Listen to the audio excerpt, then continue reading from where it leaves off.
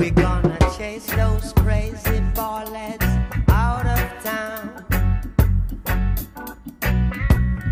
Chase those crazy ballets out of town. Welcome to the Social Minute, the podcast that looks at the social network minute by minute. Today we're going to be covering minute number 91, which goes from an hour and 30 to an hour and 30:59. We start with a soaking wet Eduardo entering the Palo Alto house. He takes a look around and surveys the damage, which I think has mostly been done to the two teenage girls as they seem high out of their minds.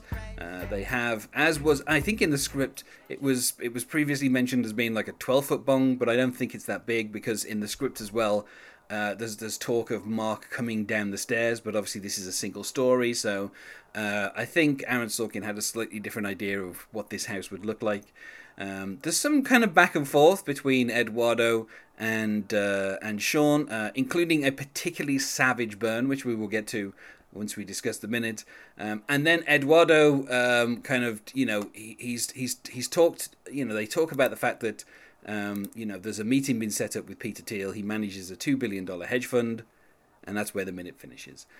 And joining me to talk about today is Eric Harzer. Hello, Eric. Hi there, Darren. Yeah, so I think that kind of my favorite thing in this entire minute is the kind of the savage burn from Sean. Where there's a conversation between Eduardo and Sean where Eduardo is talking about, he's asking Sean, how old are these two girls? Mm-hmm. Obviously girls and drugs are the two things that Eduardo had said that he knew about Sean Parker in previous minutes. And there's things that have basically been hinted at. The fact that he was going out with Sharon, who I'm guessing was probably like a sophomore, maybe a junior at college. Mm-hmm. And he was also, in the bed of Dakota Johnson, who at the time of this film coming out, I think was like legitimately like 20. So, the kind of like his character is being shown as always being around girls and being around drugs. And that is the thing that kind of Eduardo kind of knows about him. Right. Of course, Sean never answers the question of how old they are. Instead, he pivots and he says, "You think you know me?" And of course, Eduardo says, "I've read enough." And then Sean does one of my favorite things in the entire film. He goes, "You know how much I've read about you?" And Justin Timberlake doesn't say the word; he just mouths it. Yep. And he holds up his fingers and makes a zero, and he goes, "Nothing."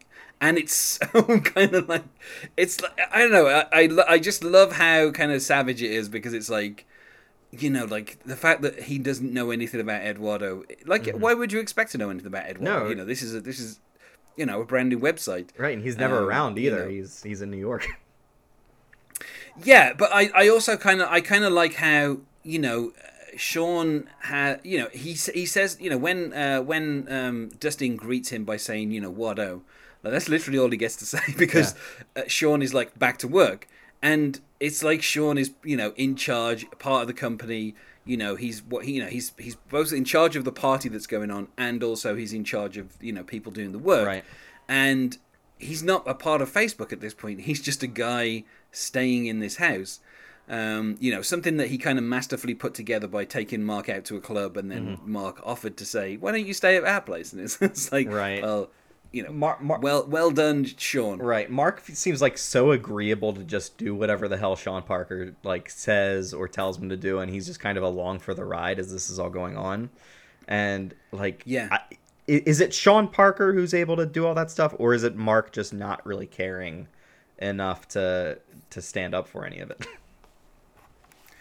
I don't know. I think the thing that Mark wants to do is just code. Right. Obviously, as Eduardo arrives and hasn't been picked up by Mark, he's told that Mark was on a 36-hour coding tear, and now he's kind of crashed out, and that's why he didn't pick him up at the airport. And kind of like he just wants to do that. He doesn't want to think about anything else. And it looks like Sean is willing to kind of do all the other stuff. He's willing to kind of set up meetings, think about the money. Like he's there in LA, and he's willing to kind of do the stuff that Mark isn't that interested in. I should say the film version of Mark Zuckerberg, because I think in real life Mark Zuckerberg was kind of more involved in the business side of it. But the way it's painted is obviously Eduardo was set up as the CFO, and Mark is just wants to concentrate on the coding, and that's kind of shown in this scene. Right.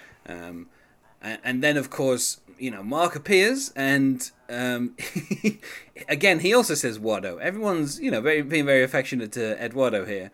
And, of course, he says, I waited for you, for an hour at the airport. And he's like, what time is it? And, of course, he says, it's midnight or 3 a.m. in New York, where I just came from. Which I love as being, like, the kind of the most petty way of underlining where he's been. Right.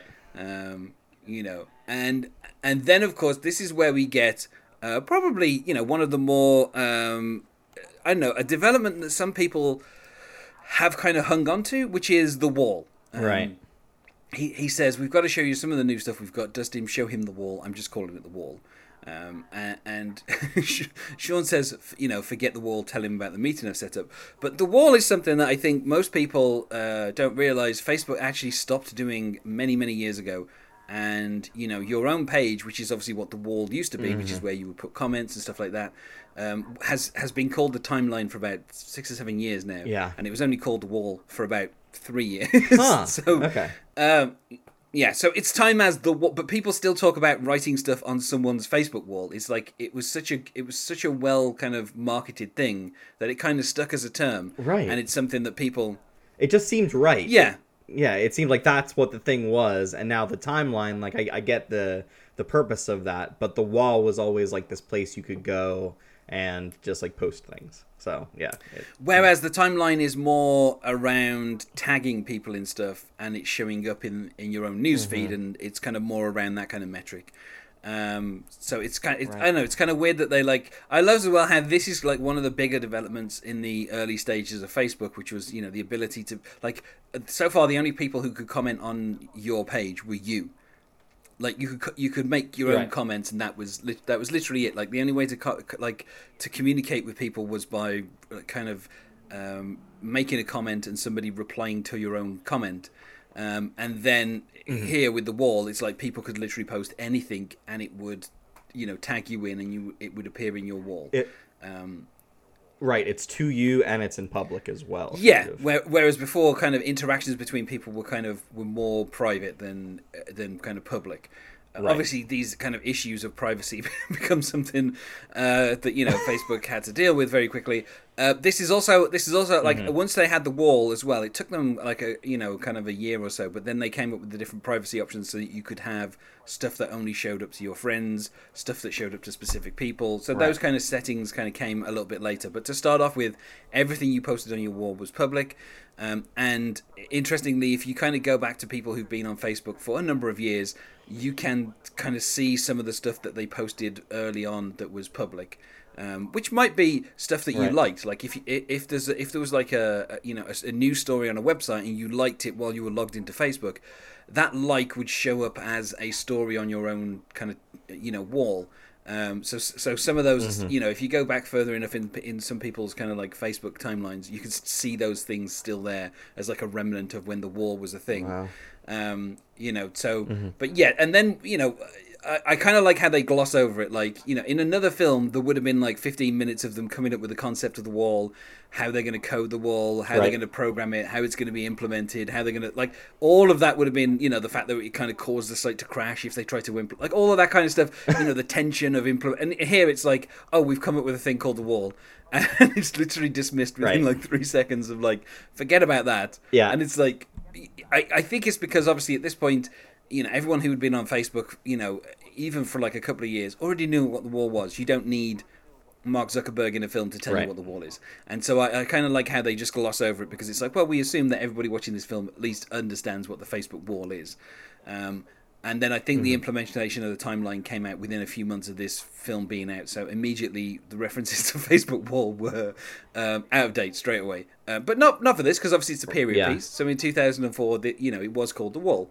But still, Well, yeah, in future minutes, it's going to be interesting to kind of mark where this is within the timeline of 2004 and then a reference that they make. But this is a Sorkin script, so they mention the wall in about 3 seconds, and then they're instantly moved past it. Yeah, and so Sean is like, forget the wall, tell him about the meeting I've set up. And then, of course, he says to Eduardo, you know Peter Thiel? And of course, Eduardo's like, no. And he's like, no reason you should. He just runs a $2 billion hedge fund.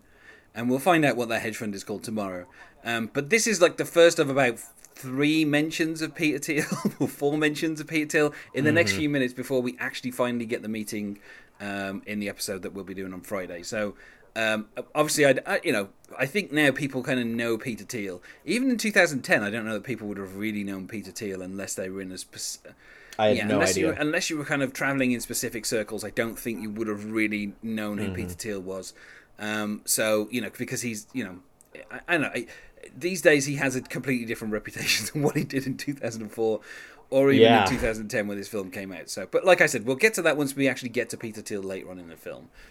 Is there anything else that needs to be discussed about this particular minute? Is there anything else you wanted to bring up? Not really. This is the first minute I started watching for this, so it was so cool to just be instantly dropped into the scene where not a whole lot's going on, but it is incredibly tense between these 3 pretty great actors. Like Andrew Garfield obviously is great. Oh man, why am I blanking on his name? Who plays Jesse Zuckerberg? Eisenberg. Jesse Eisenberg. Obviously, I think this is one of his like landmark roles. So like just a very small kind of scene between these 3 main characters that will inform the rest of these minutes is so well done. Like I'm just being dropped into this, and it's so clear what's going on. So it's just really well. And we do get the one stoned girl labeled in the script as girl number 2 saying, "The more bad I get at this, the more wasted I get." And of course, as she tries to re-explain it, Sean Parker's like, "We understand, we get it. We know what you're saying." So, but yeah, I think obviously that kind of background stuff, which was more important in the previous couple of minutes, where they were where Sean Parker was kind of interacting with them. Now it's kind of more just in the background as like, the scene isn't about how old those girls are and what's going on in the background. It's more about the kind of tension between these 3 kind of characters. And this is the first time that they've been together in a scene since the end of the meeting, which was, I don't know, like 10, 15 minutes ago. So it's been a while since all 3 characters have been on screen in the same kind of like timeline. Because obviously we've had a lot of Eduardo and Mark in doing the lawsuit. So, we're still getting them, but this is kind of the first time where we're getting straight interactions without any lawyers. But so, well then, let's go on to the question of today, which is, did you see The Social Network at the cinema? I did, and actually thinking back and looking at it, this would be my first David Fincher movie that I saw in a theater. So, yes, I saw it. This was one of the movies that I was like, oh yeah, these serious kind of like drama movies are something that I really go for. And especially when it's helmed by David Fincher and written by Aaron Sorkin. Like, this was just such a like fantastic bomb of a movie that I'm just like, oh yeah, movies can be amazing like this. Yeah, it's really weird because like like even in this scene there is a little bit of humor. Like it's a serious drama, but throughout the script there's little tiny things like the kind of how much have I heard about Eduardo? Nothing. Like those little kind of the kind of character things are quite funny. And like I feel like this film kind of it feels like it's trying to be about a serious subject, but in the end it's just about the creation of a website that college kids could share pictures and post statuses on. It's like it feels like it's kind of lent a certain amount of gravitas just because it's written by Aaron Sorkin and directed by David Fincher. Like in anyone else's hands, this ends up being the the Jobs instead of the Steve Jobs, if anyone can recall, or the Pirates of Silicon Valley. I don't know, because I think Pirates of Silicon Valley was like a TV movie, wasn't it? So I think it was HBO though, but still, it might have been. I might be misremembering that, but I think that was like a TV movie. So yeah, I think that I think most people agree Pirates of Silicon Valley is better than Jobs, at least. But yeah, well, what's super interesting about the way this movie, like, all I knew about it really before it came out was it was the Facebook movie. That like that was somehow a very stupid thing, that there should be a movie about the creation of Facebook. And just looking back at how that seemed back then versus now, Facebook is such an all-encompassing thing nowadays. So yeah, it's very interesting. Is there anything that you wish to plug? People can find me on Twitter at TZARREVAN. That's about it. And you can find us on MySpace at myspace.com/thesocialminute, on Twitter at social_minute, and on Facebook at The Social Minute Podcast. Thanks as well for being my guest here today, Eric. Oh, my pleasure, Darren. And I will see you tomorrow.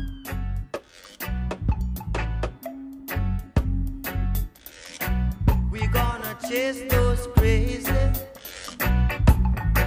chase those crazy bumpers, chase those crazy bullets out of a yam.